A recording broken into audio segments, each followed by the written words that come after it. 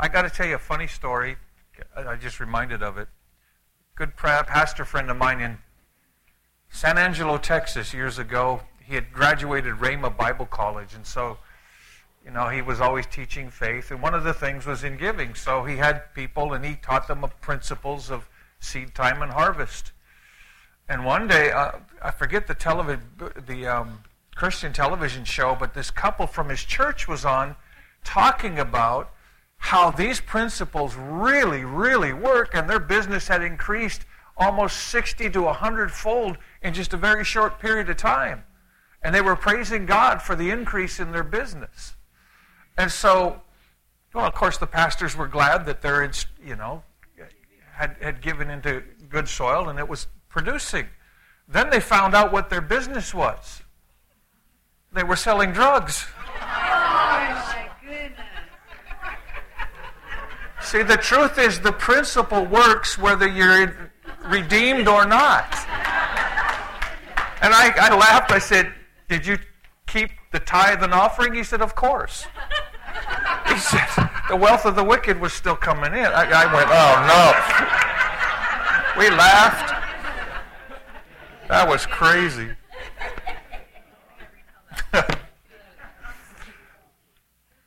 No, he's not going to increase that in here. So, again, Reshman, I want to thank you for having us. It's really been nice being had.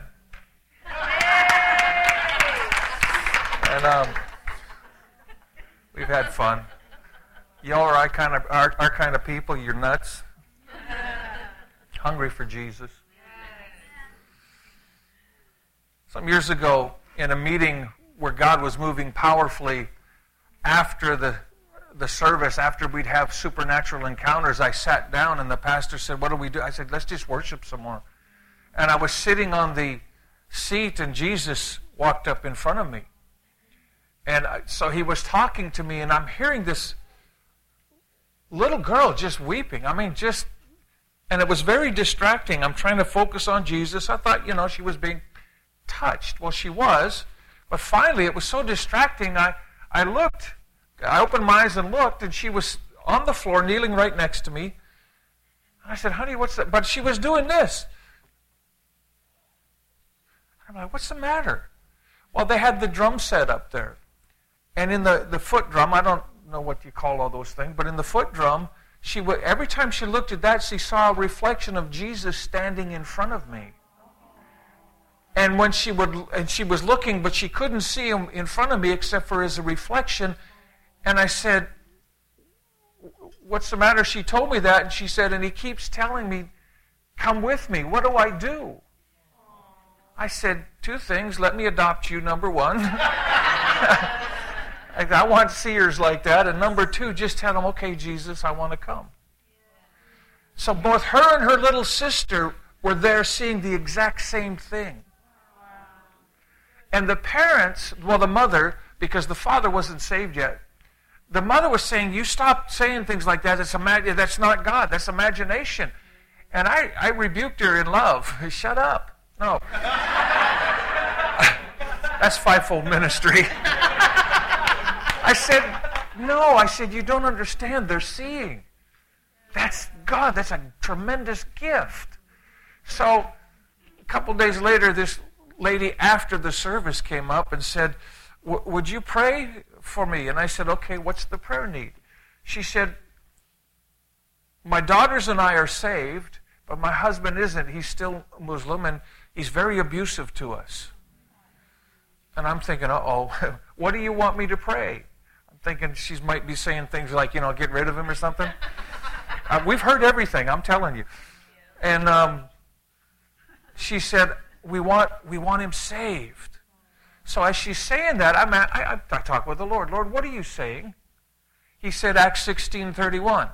Remind her, if you believe on the Lord Jesus Christ, you'll be saved in your house. And so I said, "When do you want your husband saved?" And she was really confused that she'd never been, Thursday? I said, "What time?" 1 o'clock?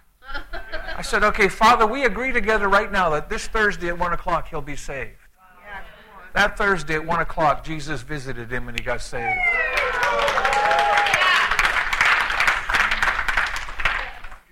Now that's for somebody in here. The Lord reminded me of that. But you know, we put limits on God because of our unbelief. So many of you in here have family that is not saved, but you have a covenant. Instead of begging, agree. Lord, I thank you. They're like fish on a hook. They can't get away. Let them run a little bit, wear themselves out. That's okay, but they're coming in.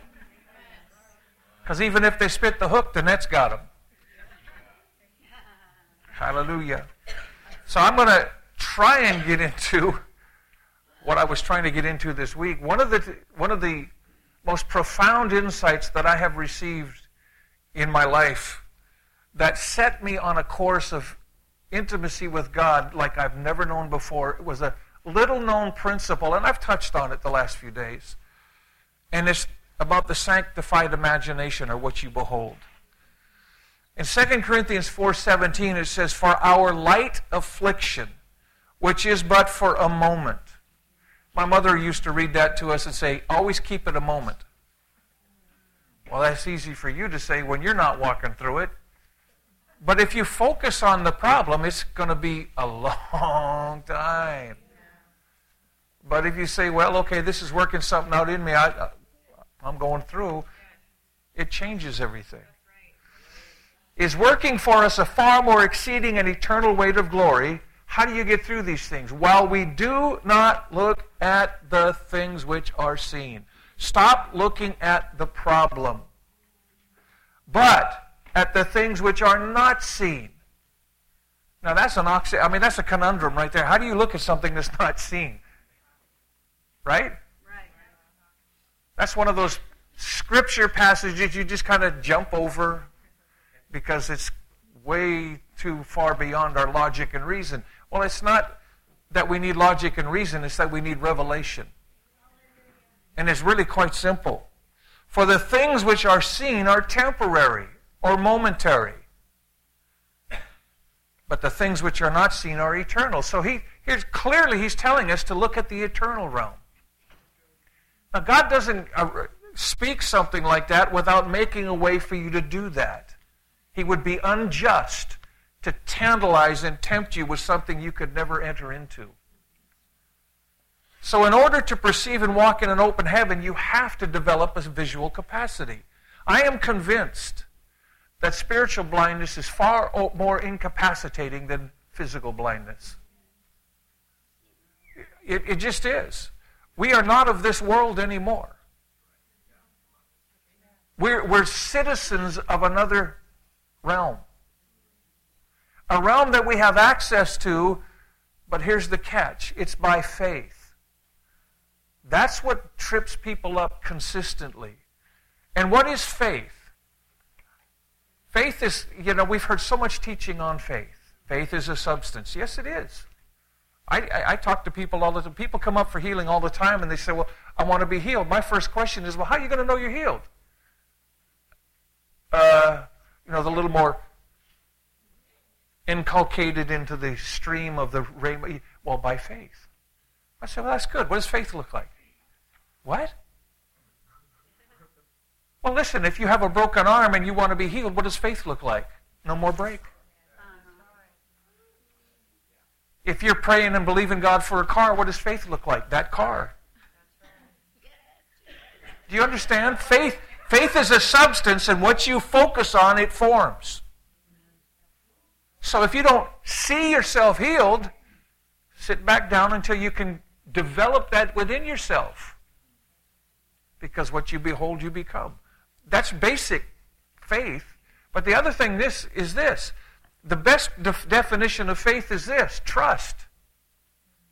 When I was in the Army, you go through boot camp and you go through a lot of training and you find out who you would never want to be in a foxhole with. Look, you know who's going to get you killed. Because they don't pay attention to detail, they're sloppy, they don't do things the way you just know. You can't trust them because if they're told to do something, it doesn't get done. Those things can kill you in a field of combat.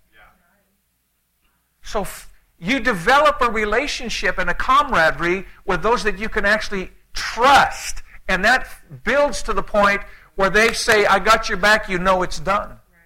So faith is trust. You only develop in faith through relationship with God. Because the more you know Him, the more you trust Him. That's so simple. So every time you see faith in Scripture, just put in that picture of relationship that develops into trust. I was sharing with Pastor Sherman one of the days we were here. You know, years ago, the Lord said to me, do you know me? I said, well, of course, Lord. Instantly, I got a visual of Mount Rainier. How many of you have ever seen Mount Rainier? Down here, you've got Shasta and all these. See, you recognize these all over, right? Shasta's not as good because it's barren, pretty much. But Rainier is massive. And so from growing up all over the state, you could recognize Mount Rainier. Well, he said, what about if I had somebody kidnap you, blindfold you, drive you around for hours, maybe a day or two, in the trunk, and then drop you off on the side of Mount Rainier? Would you know where you're at? Probably not. He said, yeah, that's how people treat me. They know me until they're up close, and then they don't know me. There's no personal relationship. It's a distant recognition, but it's not a relationship. We need relationship in order to progress in trust and intimacy. That's why you hear me say it 100 times if I said it once. Stop chasing miracle signs and wonders. Stop pursuing the spectacular. Pursue Jesus, who's the embodiment of everything you have ever wanted. One time we were ministering in Belfast, Northern Ireland in an Elim Pentecostal church, and during the worship, all of a sudden there was a 12-foot angel on the platform blowing a trumpet, a shofar. And I said, Lord, what is this? And when I asked him, immediately he said, come up here. Whew. I was gone. I was standing in front of the throne of God, and I fell on my face and worshiped. When I could stand up, now that was the sea of glass. When I stood up, I looked, there was about 400 of us. 300 or 400, I don't remember. And there sat the Father, and you could see him from here down. We couldn't look any higher because it would have, we would have vaporized. We weren't in that place where we could do that. But he sat there, and his hands were on his throne, and then he had a scepter, and he picked it up, and he pointed. And he communicated up to half the kingdom, whatever you want. No thought, no hesitation. Immediately my spirit said, Lord, all of you and none of me. I just want to be like Jesus. And he put it back. Waited, I don't know how long, he did it again. Up to half the kingdom. Instant, same response. The third time, the same response. And after the third time, boom, I'm back in the meeting like this. And then this thing kicked in. The soul. And I started berating, the soul stuff. Are you out of your mind? You've got this list of things you've been asking God about and for, and that's the best you can come up with? That's the first time I actually recognized the voice of my flesh. My spirit knew exactly what to ask for. My flesh knew what it wanted. But as I stood there going, wow, all of a sudden I recognized something. What my spirit had asked for would take care of everything else. Everything shifted that day for me because as I was still pondering this, the Lord put a signet ring on my finger. I didn't get to share with Reshma what had just happened. I went up and ministered, and she said afterwards, what in the world happened to you?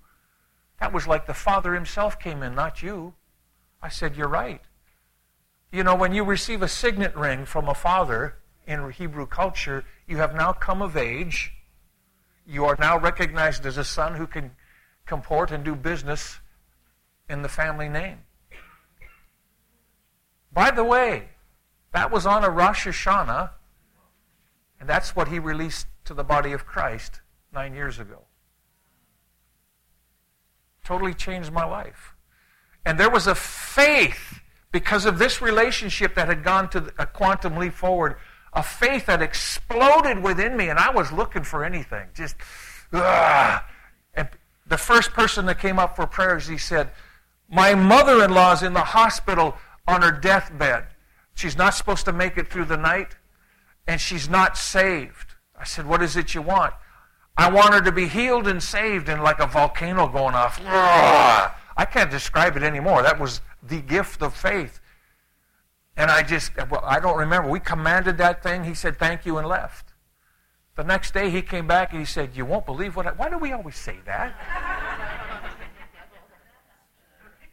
By the time he got to the hospital, she was up out of her bed, totally healed, walking back and forth, reading the Bible. Everything that came forward that night, this volcano would go off. Somebody with multiple personalities. I mean, I could go on and on. Instantly. Tumors, boom. And the Lord said, this is what I'm releasing to my body if they will accept it. How did I start walking in this? I got a principle that I began to put into practice. And it changed everything. As I said the other day, except you're born again, you cannot see the kingdom of heaven. That means if you're born again, you can see. It's not if you're spiritual enough, if you're mature enough, if you're mystical enough, throw out the religious garbage and the 12-step you've got to be perfect program. No, if you're born again as a child of God, you can see. The reason most people don't is because they're convinced by their peers or their elders, God doesn't do that anymore. That's like having a newborn come into the world and say, you can't see. Close your eyes, you can't see. Just trust me on this. Doesn't matter what the design and the architect of all says about you. You have eyes, but you can't see. Don't use them. That's how ludicrous this is. By the way, in the kingdom of heaven, when you were born again, there are no handicapped people. Come on. You have the full faculties that God intended for you to have. Don't trip myself.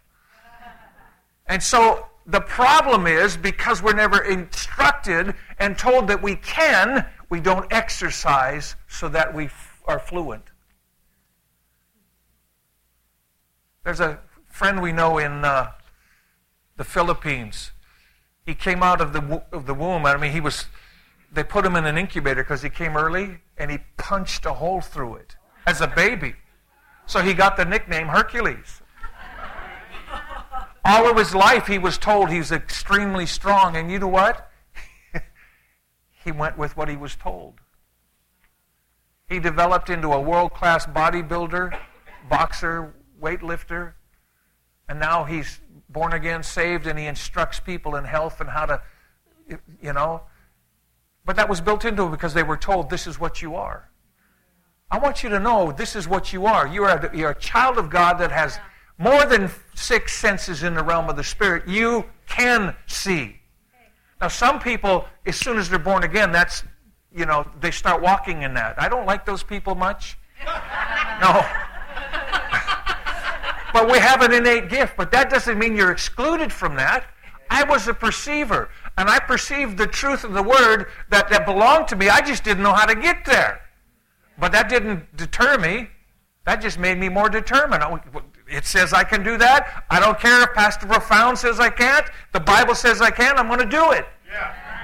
And so I learned I had to do it in quiet because I didn't need the encouragement of the disbelievers. God can't, He won't, and He doesn't. So I just kept quiet and kept pursuing God. And it's interesting, this word see is we spiritualize it. Well, no, it means see.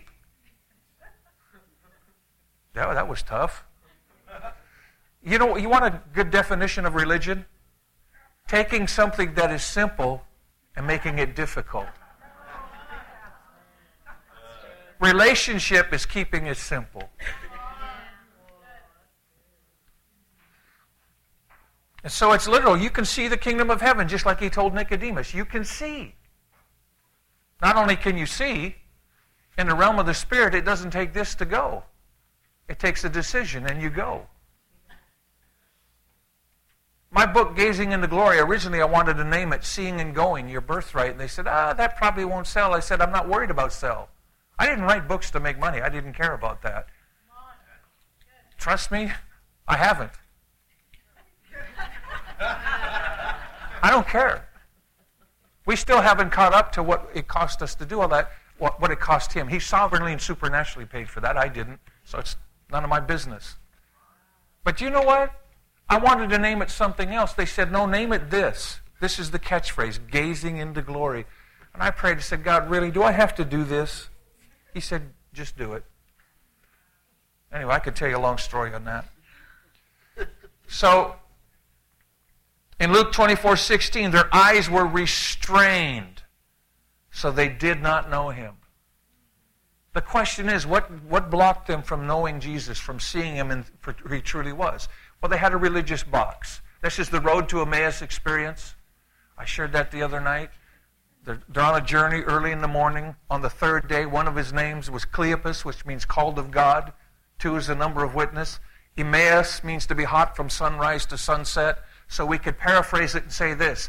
Pay attention, those of you who are called of God early in the morning on the third day. I have a destination in mind for you, consistent passion. And the moment you move towards consistent passion, Jesus himself will come alongside and open the Word and explain everything in there concerning himself. Passion. And they still didn't recognize him. Why? Because they were hoping that. See, they had a preconceived idea. But when they reached their destination of Emmaus, consistent passion, Jesus blessed the bread, and their eyes were open, and they knew him. This is where we're at in this hour. This is a glaring sign of where we are prophetically. If you've not walked in it yet, you're going to. It's going to be activated in your life today. This belongs to you. Don't settle for anything. Don't let the devil or the religious system steal your inheritance and your birthright. Refuse it. In Acts chapter 9, verse 9, it says that Paul was there 3 days without sight. Well, we're early in the morning on the third day. On the third day, he received his sight. We're receiving our sight. In Mark chapter 9, Jesus said to the disciples, there are some of you standing here today which will not taste of death until they see the kingdom of God coming with power. That was the 6th day. Verse 2 says, now on the 7th day, we're the 7th from Adam. On the 7th day, that's today, not because it's Sunday. Prophetically, a day is as 1,000 years, and 1,000 years as a day. I'm not going to go through all that again. On the 7th day, he took Peter, James, and John up into a high mountain, and he was transfigured, transformed, or translated before them. And what it did is the inward man, the man of light, because he was created in the image of his Father too, took the preeminent position. That's why they said his clothes were so bright, so white, nobody on earth could make them that way. No, you can't, because Psalm 104 verses 1 and 2 says God is clothed with light as with a garment. Jesus just showed himself to his disciples, the real him. And when he made the decision by faith to do this, according to the will of God, the veil was removed, and he was talking to Moses and Elijah face to face. So here's just a simple question. All these naysayers that say, you can't talk to the saints that have gone by, that's necromancy. I guess you better talk with Jesus about that.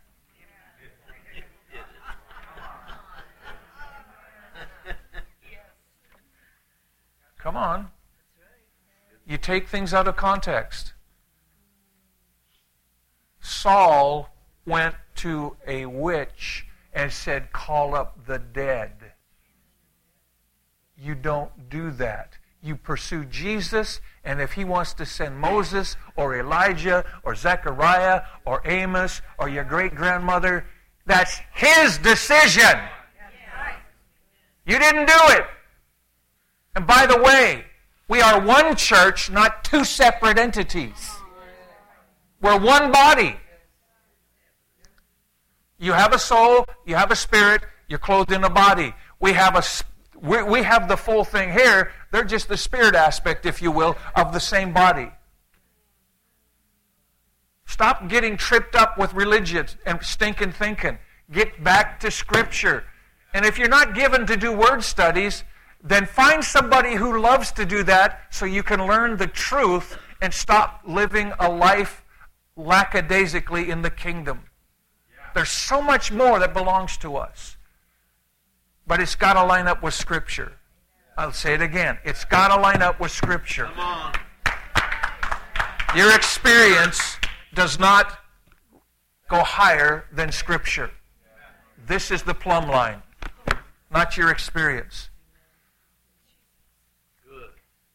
So Jesus said, the things that I do, you can do.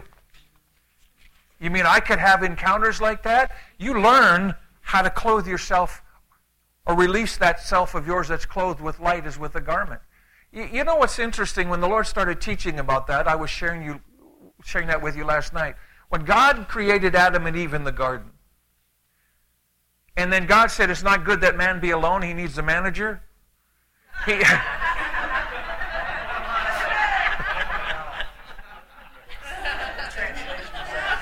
Oops.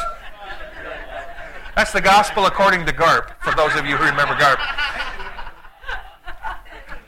He put Adam into a deep sleep so he couldn't make his own decision.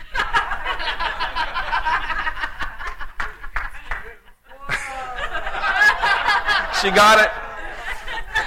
He took a rib out of his side that was the rib. Stop it. It was the rib closest to his heart. And again, and he formed Eve. Again, he didn't say, I'm going to clone Adam so he's got an equal. See, the whole body's not the bride. You're going to figure this out one way or another. And then this is what Adam said. This is bone of my bone and flesh of my flesh. What do we say? Well, that's my flesh and blood. That's accurate. When Jesus rose from the dead and he went to Thomas and the other disciples, he said, look, put your nail in the fingerprint in my wrist and in my side and know that I'm flesh and bone. Wait, flesh and blood? Well, Jesus gave all of his blood. No, that's not the reason. The life is in the blood. So what was he living on? Well, in the Garden of Eden and in paradise, and Jesus in his resurrected body, there was something that was life within them that sustained them, and that was light. Science has discovered and proven that blood is congealed light. When they ate of the tree, that light that was in them congealed into something that was darker than the original intent. It's still life within us, but it's not the intended life of light that God wanted. The good news is, you're now in Christ. Your life is not in your blood, it's in the glory of God and the light of God that's within you. And you can release that in your mortal body. I've done it.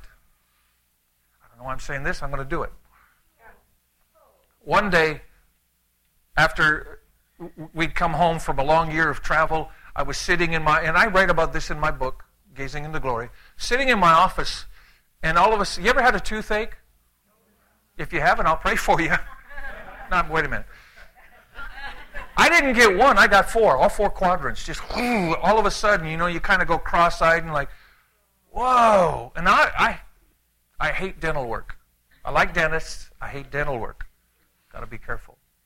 Especially when you're laying there with your mouth open, here comes this long night, I'm going to inject you. It's like, dear God.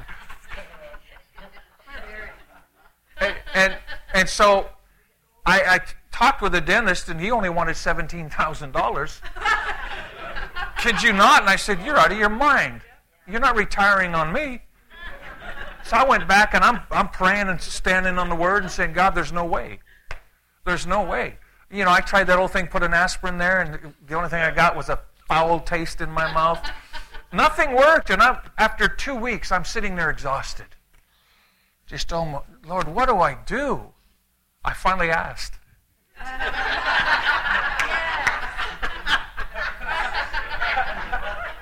He said, release that glory, release that light.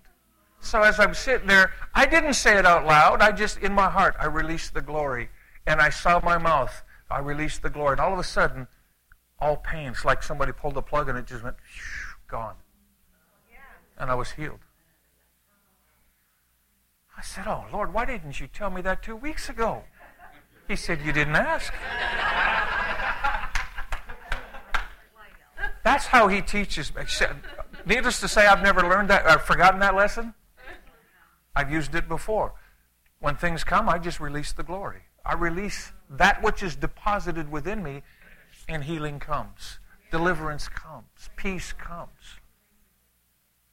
So I'm telling you, this works not because it's, theory, because I practiced it. That was a freebie.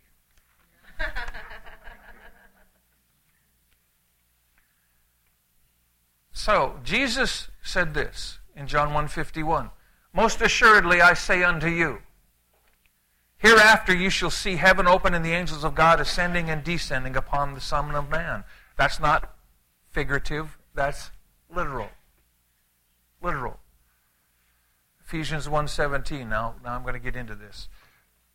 Paul praying says, I pray that the God of our Lord Jesus Christ, the Father of glory, may give unto you the spirit of wisdom and revelation in the knowledge of Him. Here's the key. The eyes of your understanding being enlightened, that you may know what is the hope of His calling, or what His destiny is for you. Now the key to all of this is imagination. Jesus considered imagination as reality. Matthew 5:28, He says, I say unto you that whoever looks on a woman to lust after her has already committed adultery in his heart. Your imagination is your reality. Now let me define that, because this is not constrained or just pointing at men. This is anybody not looking with the natural eye. That's the eye gate. That's where it first comes in. But as you continue to look at it and meditate on it and mull it over, those are the eyes of your spirit. And when you do that, it drops into your heart and it consumes you. You've already committed it. That's reality to God. When Elijah had finished his greatest victory on Mount Carmel and killed 850 false prophets, and Jezebel is angry, she sends a messenger and says, tell that man that about this time tomorrow I'm going to take his head just like he took the head of my prophets. And Scripture says in 1 Kings 19, when he saw that. Where did he see it? Right there. And when he saw that, he ran.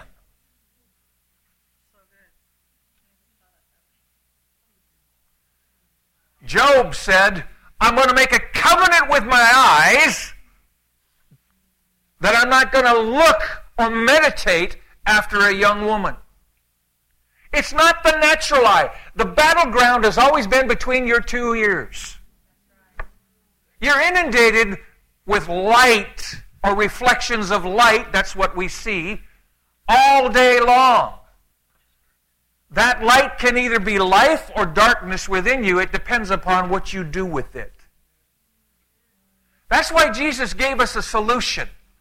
2 Corinthians 10:5, casting down imaginations and everything that would exalt itself against the knowledge of God, bringing every thought, say every, captive to the obedience of Christ. Christians don't do this. We're lazy. We're lackadaisical. We just let that thing wander because we're undisciplined, because we didn't really know. But I'm telling you, if you start adamantly, diligently dealing with this, you'll see a drastic change in your life. The devil will give up. He's so used to having free access to you that if you start saying, absolutely not, I cast that down, get away from me, After a while, he's going to go, that doesn't work anymore. We got to figure out a new strategy.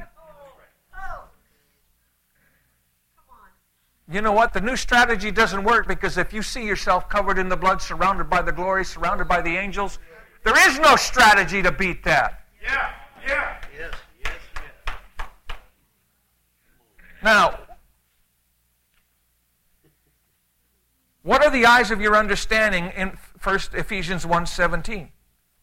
Now, he's not just talking about knowledge or thinking. That is a type of, and God doesn't address that so much as when he's talking about us being built up into him. No, he's talking about supernatural understanding. What do I see? What's in front of them? Let's say that again. What do I see? What's in front of them? That's what they're created for. By the way, that was Job 31:1. You're welcome. So what you see can affect what you think. It does all the time. It creates your world, if you will. You know, we were talking about some things. When I grew up, my dad was a Catholic priest before he got married. Just saying. I am not an immaculate conception. But there was a God-sized hole in his heart. It just, so he left that. But he always had this pull towards God. And then he got married, and my mother was saved in a Bible camp as a young girl. And so when they got married, she prayed for my dad for 17 years. 17 years. But my dad was pretty rough around the edges. He was a driven man. Because he never measured up to his mother's standard. He became the best at everything he did, just trying to win her approval. There was rejection, betrayal in his life. Abandonment. I mean, he didn't have that familial love and acceptance. So he became the best. He had pro hockey contracts. He had scholarships to Texas A&M for basketball, baseball. Everything he did in business, he succeeded. He just never failed. But what he did with me and the rest of us, if we did something wrong, he said, "You're no good, you'll never amount to anything." And he built within me.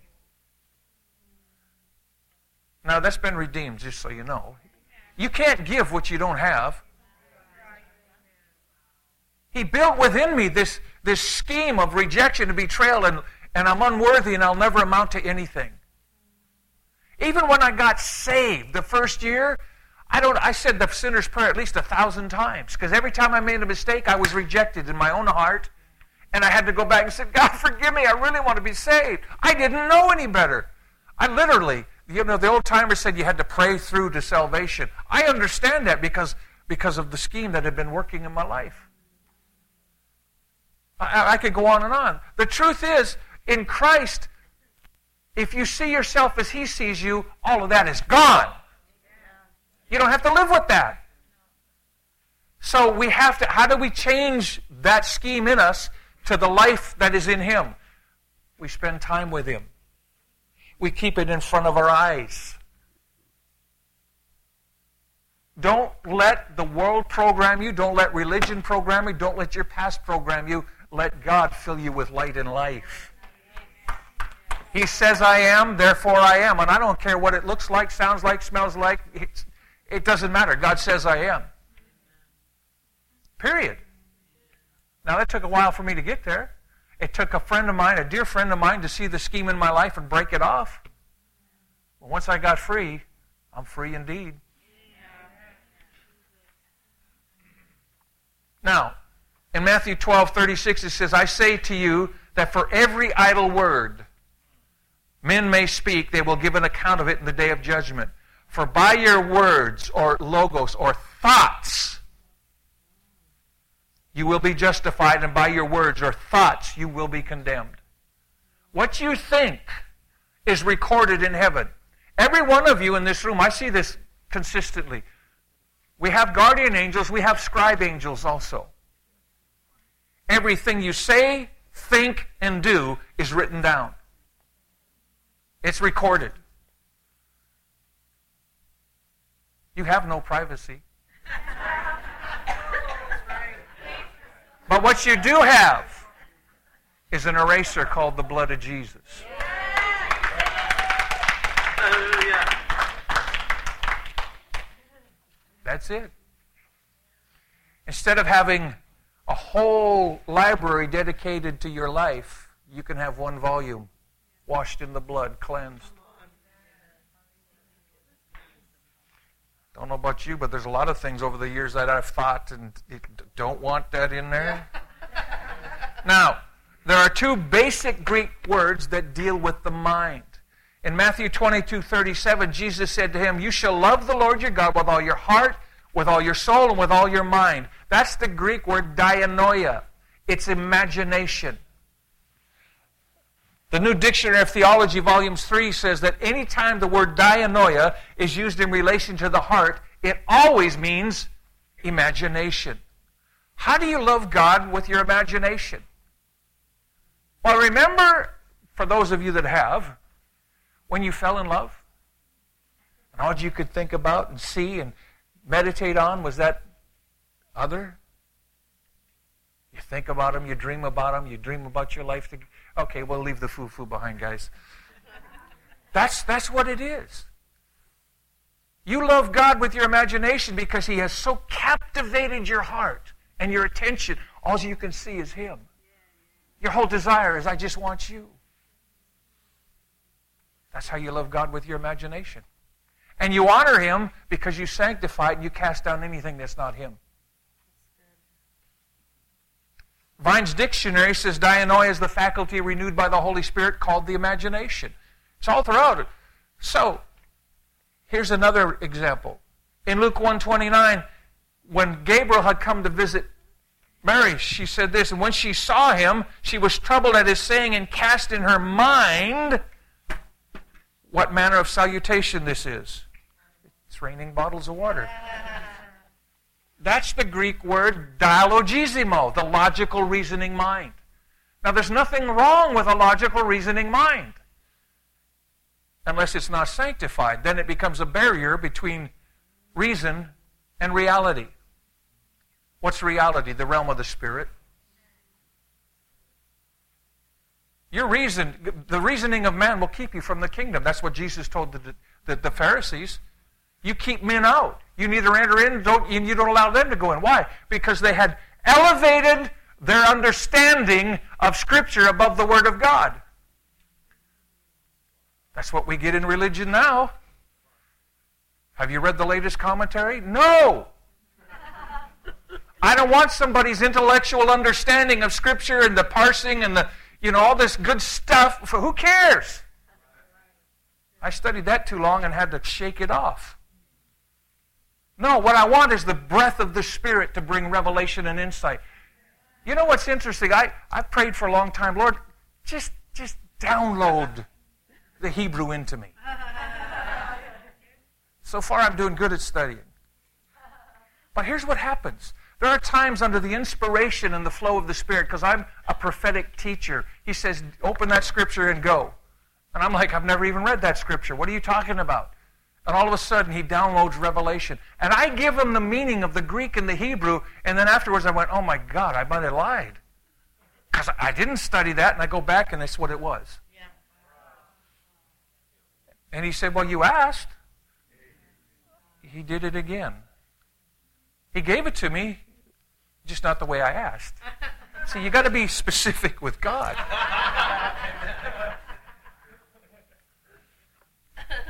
Matter of fact, we have a rabbi friend in Australia. I said, man, I really want to learn the Hebrew. He said, why? You're already teaching it. I said, I am? He said, when you give definitions and meanings of words, it's wonderful. It's accurate. I went, oh, well. I still would rather. Anyway. So, imagination, or intellect, sanctified. There's two different meanings. If you don't study this and understand this, it's never going to work. It says of Paul in Acts 18:4, he reasoned in the synagogue every Sabbath. Why? That's dialogismo, the intellect. Why? Because he was against a Greco-Roman mindset that all they understood was reason. So God can touch his intellect with inspiration from heaven, and he could reason supernaturally. Not intellectually. You ever had a conversation or an argument with somebody and afterwards you go, I wish I said this and done that. You know, because afterward you get to think about it a little bit, you could have done it so much better. Well, this is God when you're faced with a situation, gives you inspiration, and you can speak it in love and convince and convict and exhort. Logical reasoning mind. Now the devil wants you to misunderstand imagination. Let me tell you, the first time I said anything about imagination, they went, oh, New Age. I said, no, Old Age. Bible. It's in Scripture. I mean, the truth is, I kind of thought that way because I was inculcated. I was trained up in the religious system. I thought it was of the devil too. Yeah, imagination. No. Got to be led of the Spirit. I didn't even understand what I was saying. Aren't we glad God is merciful? I mean, kids act like kids. Children act like children. I'll tell you a funny story. When I was pastoring, and Reshma said it the other day, 20% of the people take 80% of the time. Well. You know, you want to help people. But if they're not going to help themselves, quit wasting my time. That's the prophet in me. Cry me a river, build a bridge, get over it. Next. So, I was getting so frustrated because it's the same people with the same issues time after time, and I knew it was a spiritual thing and it had hard issues, and you try and deal with those things, but they just didn't want to be helped because they'd lose their identity. And so I said, God, why do you people always act like children? He said, well, they are. Boom. And he showed me their spiritual growth, not their natural. And I went, oh. Wait. I didn't sign up to be a nursery care worker. He said, yes, you did. I went, oh, man. But you know what? It changed my heart. I had a younger brother named Troy. He was the catalyst. His destiny was to become seed for our family. He was born with cerebral palsy, brain damage at birth. The doctor said he will never walk, talk, or take an education. And by the time he's 40, he might have the mental capacity of a 4 or 5-year-old. I remember my dad, proud, arrogant. No child of mine will ever be abnormal. I joked with him today, said, you missed. By the way, my dad was delivered of that. He's so loving, it's nauseating sometimes. He just loves everybody. He does, and they love him. And oh, hi, Bruce. So he could afford the best doctors and the best medical science of the day. So at the age of 10, my brother was walking and talking. He was in a special coach taking education. He could have been a world-class distance runner. I was a distance runner, and he could outrun me like I was standing still. But then he died in a drowning accident. And when they found him at the bottom of the pool, when they emptied the pool and he was there, he had a big smile on his face. And of course, that so affected my dad, he was brokenhearted. You learn to love people because of special need. I mean, he taught all of us how to love the unlovely. There's nothing to fear. And so that caused my dad to really start hitting the bottle. He was brokenhearted. He was grieving. He started drinking. One day he was invited to a businessman's lunch. He thought, I can get a chaser and get rid of this hangover. He didn't hear full gospel businessman's lunch.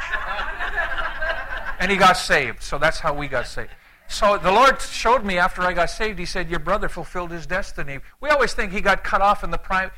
No, he fulfilled his destiny. He came to be a catalyst and a seed. Not only did my whole family got saved, but millions of people around the world because my father became an evangelist. And I'm in ministry. Millions of people. He fulfilled his... That's why he was smiling. I got to see him in heaven once.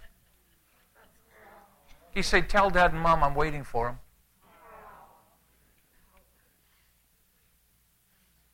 God's awesome. Now,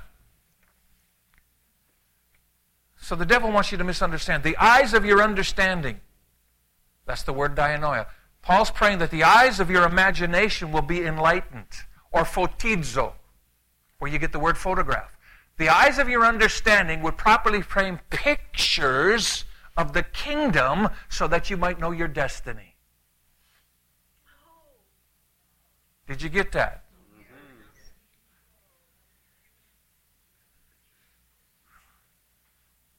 Well, somebody got the picture, yeah.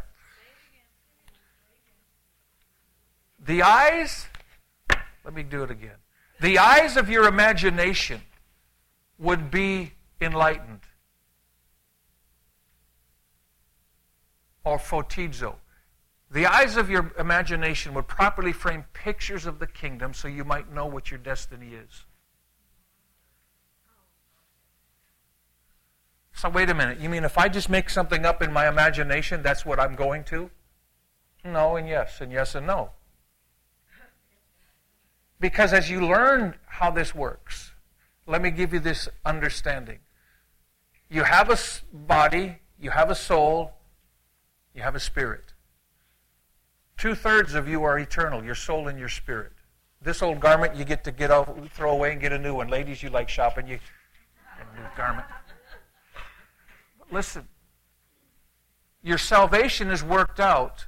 Doesn't Scripture say work out your own salvation? That's your soul. You got a lifelong process of conforming it to the mind of Christ. That's why that's the only place the battle is. We always think it's out there. No, it's right here, because if you see it as Jesus sees it, battles are not battles, they're victories. They're just victories waiting for you to walk in. So, the sanctified imagination, or the sanctified intellect, but in particular, the sanctified imagination builds a bridge between the natural realm and the eternal realm. It builds the bridge. Because what you focus on, you will eventually connect with, and that connection releases activation. I told you about Walter Butler, who for 1 year sat in his study from 2 to 3 in the morning, talking with Jesus as a friend. He was properly framing a picture of Jesus. Does it matter that it was accurate? No! You're building a bridge. Don't get hung up on the minutia. Take the principle and practice. That's why the lady in Asia said, is Jesus Chinese? Absolutely. You're all part of his body, so he's red and yellow, black and white, short, tall, fat, skinny. It doesn't matter. Quit that stuff. That's foolish. That's childish. You properly frame a picture. You begin to interact and communicate with God, and you see him sitting there, and guess what? After 1 year, boom, there was an activation, and Jesus walked in and he saw him clear for the rest of his life. That's how Neville got started. He put that into practice because Walter Butler was a dear friend of his. So those of you that are not given to the gift of seer, doesn't hinder you if you're passionate. Doesn't have to hinder you. Neville? Everybody knows Neville. Neville Johnson is a dear friend, a pastor. Too long to tell the story. During the hippie movement, the Jesus movement, when so many got saved, he was in New Zealand, had the largest church in New Zealand, thousands getting saved. Walter Butler became a friend and would come and taught them principles of how to see and do things in a different way. So he made all of his staff, all of his pastors and staff, take 1 hour every single day, go to the gym, and 1 hour every single day, practice the presence. He said productivity, everything went through the roof because they were physically fit and they were spiritually fit. And so he's become a dear friend, and I've heard in the 70s, when he began the early 70s, God opened his spiritual eyes after this practice. 24/7 for over 40 days. He's seeing constantly. He said it almost drove us insane because even when you sleep, your spiritual eyes are open, and it was hard to sleep. And that's where he learns so much in the realm of the Spirit that sustains him and carries him today. He's still discovering truths from Scripture about what he walked in. And he finally said, God, if you don't take this away, I'm going to go crazy. I said, oh, I wish I'd have known you then. You could have said, God, I'm going to go crazy. Give it to Bruce. He already is crazy. No. But I mean, so that's Neville. You can watch him on YouTube, by the way. The eyes of your understanding, your imagination being enlightened. To doubt with the heart means to doubt with the imagination. Say that again. To doubt with your heart means you're doubting with your imagination. If you don't see yourself healed, you're in doubt. It's that simple. I've tested this time and again. People come up for prayer. I said, how are you going to know you're healed? Well, one guy said, when I wake up in the morning, there'll be no pain. I said, go in peace, your faith has made you whole. And the church is going, that's a letdown. We expected a spectacular flopping movie. We want a show. Jesus wanted results. And he was instantly, the next morning, he totally healed. We've seen this time after time. I didn't even pray, in the name of Jesus, be healed. Why? Because I came in the character of Christ and I did exactly what he said. You do what he says to do. Hello? Sometimes he said, just go up and pat a brother on the back. God touches them, they get healed, they get the depression. Look, we're called to be obedient. Anyway, we're having fun? Okay. Let me move forward. You're getting the picture? Yeah, okay. Now, Joshua 1:8 says, this book of the law shall not depart out of your mouth, but you shall meditate. That's the Hebrew word yetzer. Imagine therein day and night. You're to imagine this day and night. That you may observe to do. Ever wonder why he said observe to do? We think that's just kind of... No. You imagine it so you observe it so you can do it. You imagine it so you can observe it to do it. All that is written. Not some, all. Now listen. When it came to translation by faith, and I understood these principles, I said, okay, I'm imagining and observing so I can do. Now, I had built enough in my spirit through study of the Word and seeing what seeing how the patriarchs and those in Scripture had walked in this, and so I observed so that I could do the same thing. I began to mull it over, to meditate on it, to see it, to see myself doing it. And when I did that, it was released. You know, I told you, at 12 years old, I wanted to be a fighter pilot astronaut. I had posters on the wall. I had cockpits and all the instrumentation. I knew all the flight. I mean, this was an obsession with me. I've never been halfway in something I love. So, and I would observe. I would see myself flying all the time. Well, they said because you're colorblind, you can't be a fighter pilot. But you know what? I went on to get a private pilot. You know what? The first time they let you have a test ride, and then they let you take the yoke so that you can fly. And so he said, here you go. And I started doing this, and they said, well, how many hours have you got? I said, it's the first time I've been in an airplane. No, come on, really. How many hours have you got flying? I said, this is the first time I've been in an airplane. They said, oh, really? You must be a natural. No, I've been observing for years. Some years later after that, I got to go fly a helicopter too. The same thing. They said, here, you take the yoke and the cyclic and give it a shot, because I was going to take lessons. He said, wow, that's great. How many hours have you got? None. No, come on, you're pulling my leg. How many times? None. Well, you must be a natural. So that's not to say, look at me, that I'm a natural. That's to say I was utilizing spiritual principles that I didn't even realize. But now that I know how powerful the Word of God is, and if I focus on the kingdom of God and observe to do or imagine to do according to what's written there, I can do anything. Because every promise that's in here is mine. And it's yours. So I observe it. Raising of the dead. Oh, that used to be the pinnacle. If you've raised the dead, you have arrived. I just, I was a pastor. I raised the dead every Sunday. When I dismissed them, they came alive and left.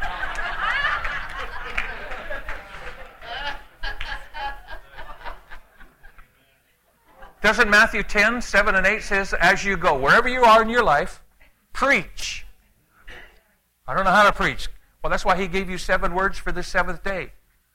The kingdom of heaven is at hand. That's your message. Now do the stuff. Heal the sick. You notice he didn't say just heal human beings that are sick. Whatever's sick, heal it. Reshma's good with plants. It's amazing.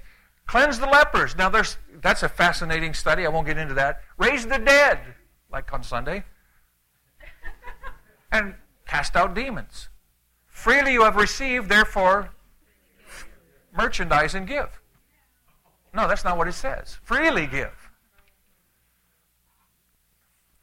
Isn't it interesting when he said raise the dead, he didn't say they could only be dead for 2 hours. He didn't say 2 days, 2 weeks, 2 months, 2 centuries. He just said you go raise the dead. Who puts a limit on God? But if I observe to do,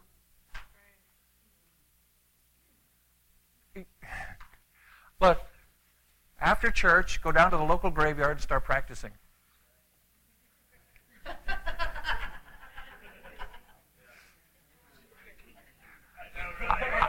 I shared this in a gathering in Asia, and this man afterwards came over and says, we do that in the underground church in China. I said, do what? He said, we raise the dead. I said, tell me. He said, well, we go down to the graveyard, a couple of us, and we pray and say, Lord, who hasn't fulfilled their destiny? And they walk among the gravestones, and when they come upon one, and the Lord said, this one, then they pray and call him out, and this person comes out of the grave. Some of them been there for years. And they say, the question everybody asks is, how do they get out? Who cares?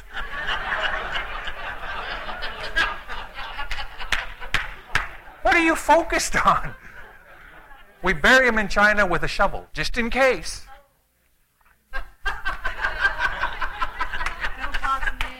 Yeah. But do you understand now? What? Well, let me finish. That's a fair question. The only one in the grave is an unsaved person. When Jesus said to raise the dead, you study Scripture yourself. Anytime he talked about a follower of his, a follower of Jesus, they were asleep. But those who were outside of Christ were dead. So when he said raise the dead, look at, if I were to, and I'm not going to, if I were to drop dead right here and you prayed me back, I'd come back swinging. I'd slap you senseless. Why in the world do I want to come back from heaven? Unless God specifically said to do that. So we don't just arbitrarily, somebody just died, let's go pray your resurrection. No, you say, Father, what are you saying? Exactly. And then you don't have to look like, you Christians, you're so powerless. No, you Christians are under obedience, and if you only do what he says to do, you'll never fail. So, yes, there are instances of those who are unredeemed coming out of the grave. No, it's an old one.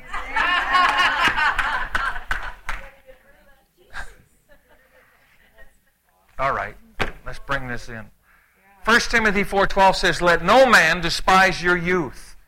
Now, I used to think that had to do with chronological age. No, spiritual too. Don't tell a newborn in Christ you can't pray for people because you're well educated in our doctrine yet. No. Encourage him and say, by the way, let me help you. Let's go do this. Don't let no man despise your youth, but be an example. Believers need examples. Do you know that? To the believers, in word, in conversation, in charity, in spirit, in faith, and in purity. Till I come, give attendance to reading, to exhortation, to doctrine. Neglect not the gift that is in you, which was given you by prophecy, with the laying on of hands of the presbytery. Meditate upon these things. No, imagine these things. Dianoia. Give yourself wholly to them, that your profiting may appear to all. It's all throughout Scripture. I told you about being in Bible college and being terrified of standing in front of people, so I'd go to the empty chapel and preach to empty seats. But I was seeing. I was seeing my destiny. I would see healings. I would see deliverances. I'd see raisings of the dead. I saw it all. And I kept building that into my spirit. And you know, the condemnation, the devil hated that. Oh, you're no good. You can't do that. You're not holy enough. You're not pure enough. You're not righteous enough. Finally, I got to the point and said, you know, you're right. But Jesus is. And He's in me. And where I'm weak, and you just proved I'm really weak, He's strong. So get away from me, or I'll turn Him loose on you. Hallelujah. Why did God give you an imagination? So you'd use it. See, part of presenting your members as instruments of righteousness unto God, the two that you can give the best are the logical reasoning mind and the imagination. Everything that's ever been created in this world started in an imagination. And it's an indictment against the church that we're not leading in every endeavor on earth with all the greatest new inventions, because God gifted you with an ability to receive sanctified insights, revelations, and imaginations to create technologies that haven't even been witnessed. But we haven't learned how to tap in to the eternal realm and allow it to be released. You've heard this. There are inventions about to come that have never been seen. But God wants to do it through His people. So why don't you start imagining yourself as a representative of the kingdom of heaven, developing new systems, new protocols, new technologies. Start imagining that. Start seeing it, because what you focus on, you'll connect with, and God will release the reality. It'll be activated. When I learned this, I started practicing. Practice makes proficient. You know that? Forget the perfect part, because you only know in part. Practice makes proficient. And I would practice this, and I'd like to say I did it every single day for an hour. I didn't. I would forget whole weeks. And I'd repent. Say, God, forgive me. I didn't condemn myself. It took me 40-some years to learn how to be a fool in the world, give myself a little grace to learn how to walk in the kingdom. So I don't condemn myself. I just say, forgive me, Father. And I start practicing some more. And I practice some more. And I practice some more. And one day we were doing a conference, my dad, Brother Andre Ashby, and myself, in Seattle, Washington. And I'm on the platform. It was my night to speak. And I'm looking at a scripture, and I saw movement out of the corner of my eye, and there stood Jesus. He was clothed in glory, obviously, but he had a purple robe over that. The first thing I did, the first thing I always do, is I thought, did Jesus Christ come in the flesh? He smiled and went like that, and I saw the nail prints. The false don't have that. They won't recognize Jesus Christ coming. And then then he turned and looked at me. He was about 6'2", piercing blue eyes, and he smiled, and I just kind of went. My friend Andre, sitting on the front, he said that was how he saw a purple orb behind me. We'll talk about those some other time. And then he saw it next to me. He didn't know what I was seeing, but he saw the purple. God began to move in that house. That was the first time I gazed at him with wide open eyes. Because I put a principle into practice, and I made it my intent and my focus that I was going to walk with him face to face every day. And he gave me the tools to do it, and I just gave them to you. It doesn't have to take you 40 years of discovering Scripture that releases me to the reality of the kingdom. I just gave it to you. Now, what you do with it is between you and God. But you're going to give an account for every word that you've heard. Oh, thank you for that. Here's the key. If you're willing, God will be your able. You just have to say, oh, Lord, I really want to do this. I want to see you. He's going, good, because I've been wanting this for you for a long time. I want to have this communion, this fellowship. And it's a process. Don't get discouraged. Mine was 9 months. I had a little bit better than Brother Butler. You know, he took him a year. No, you know what it is? We're in a season of grace. He was a forerunner. We're benefiting. He plowed the ground. We just have to take it up and say thank you. We're reaping the harvest. We've done this in our schools all over the place, all over the world. I want to tell you something. People just, boom, they're off. They get it. They connect in moments, and I'm like, God, that isn't right. I had to work for this. He said, remember what you keep telling them. Your ceiling is their floor. I said, okay, I'm going to stop telling them that. No. Yeah, I am. Yeah, so they trip. I got it. Yeah, come here. Yeah.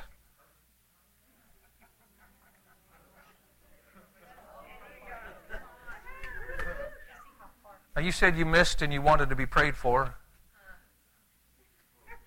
But even the day we had lunch, there was something coming off of you that was of God, the essence of God. And the Lord says you have not yet begun to fulfill your destiny and walk in it. He's removing right now all those voices from your past that spoke into your heart, what you heard spoken into mine. That's gone. And now, Father, what you have given me, I give him.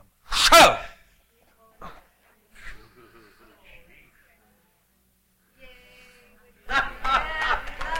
Hallelujah! Now, Genesis 11:6, it says, and the Lord said, behold, the people is one. They have all one language, and this they begin to do, and now nothing will be restrained from them which they imagined to do. You're not going to be kept back from anything you can observe to do. Observe to do. But do it according to Scripture. Do it according to Scripture. Take this tool, harness it, and walk in the kingdom. And you know, look, some people say, well, what if it's just my imagination? What if it's not? God will confirm. You know, most people will say, I told you that testimony at the beginning for a purpose, those two little girls. I'm sitting there with my eyes closed. Jesus walks in front of me, and I'm talking to him, and I say, well, that's just your imagination. Well, how did they get into my imagination? They didn't. See, you err on the side of faith instead of on the side of doubt. We always move backwards to doubt. Well, I don't know if that was. No, I believe God's teaching me. I think we're moving into this. Father, I thank you for encouraging me with this. And you know what? Along the way, he will bring course correction if you've missed. Don't worry about that. I always used to think Jesus had long hair and a long beard.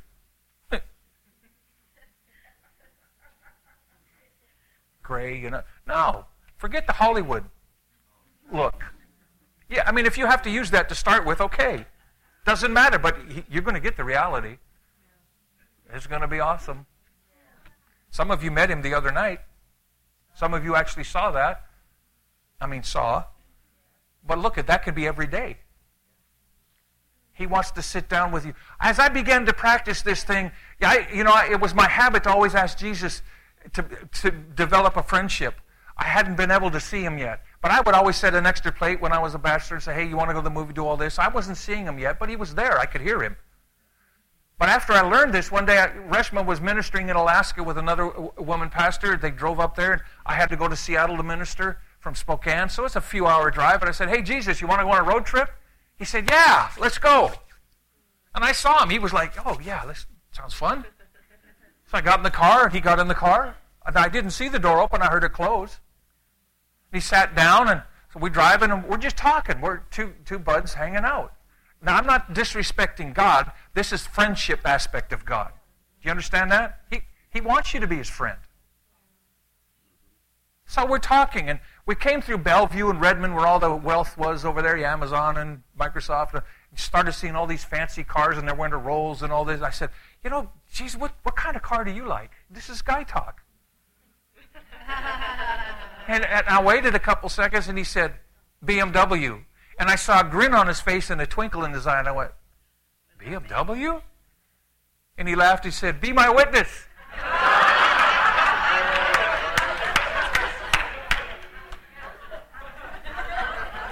That's friendship with God.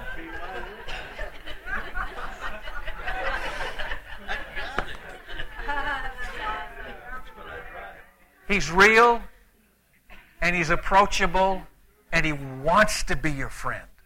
He's also your king, your healer, your bridegroom, your brother, your savior, all of the above. But there's times he comes to you in different manifestations of his character to meet the need or the moment that he visits you. And you'll know. So I want to pray for you. Corporately. I already did the individual last night. And by the way, well, let me give you one. Isaiah 26:3. You will keep him in perfect peace whose imagination is fixed on you, because he trusts you. Perfect peace comes from this. Fixing your imagination. It goes on and on. I want to pray for you, and the Lord's given me an authority to release an activation in your life. Now, this activation is going to accelerate a process. It doesn't mean you don't have to practice a little bit. You do. But I want to tell you, you don't have to practice for months and years. You can go home tonight and connect. Amen? So let's do that. Keep your eyes closed. I'm going to let you sit this time. Some of you might want to put your right hand, right is greater blessing, greater strength, on your eyes. And yeah, there have been people that healed of the natural eye problems. So put your right hand over your eyes. Now, Father, as they do this by faith as a prophetic gesture, we're sanctifying their mind, their imagination, and their logical reasoning mind to be instruments of righteousness in the Master's hands.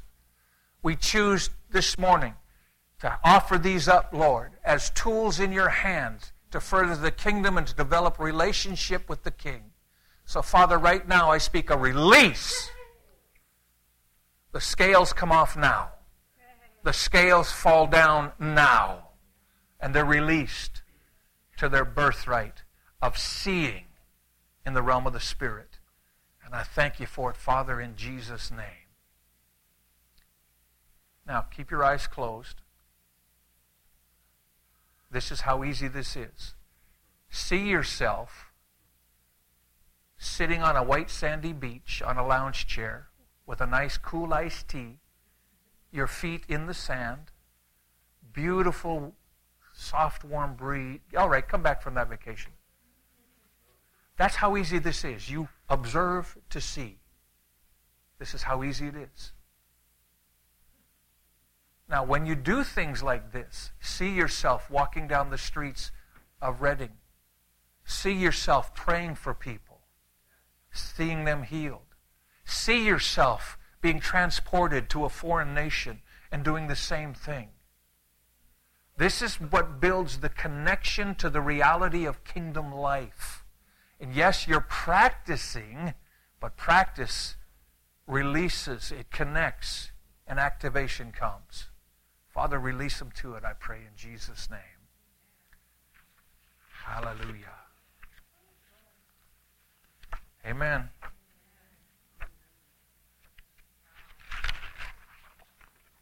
So now when you come to church and their eyes are closed, you can say, I was just practicing, Pastor.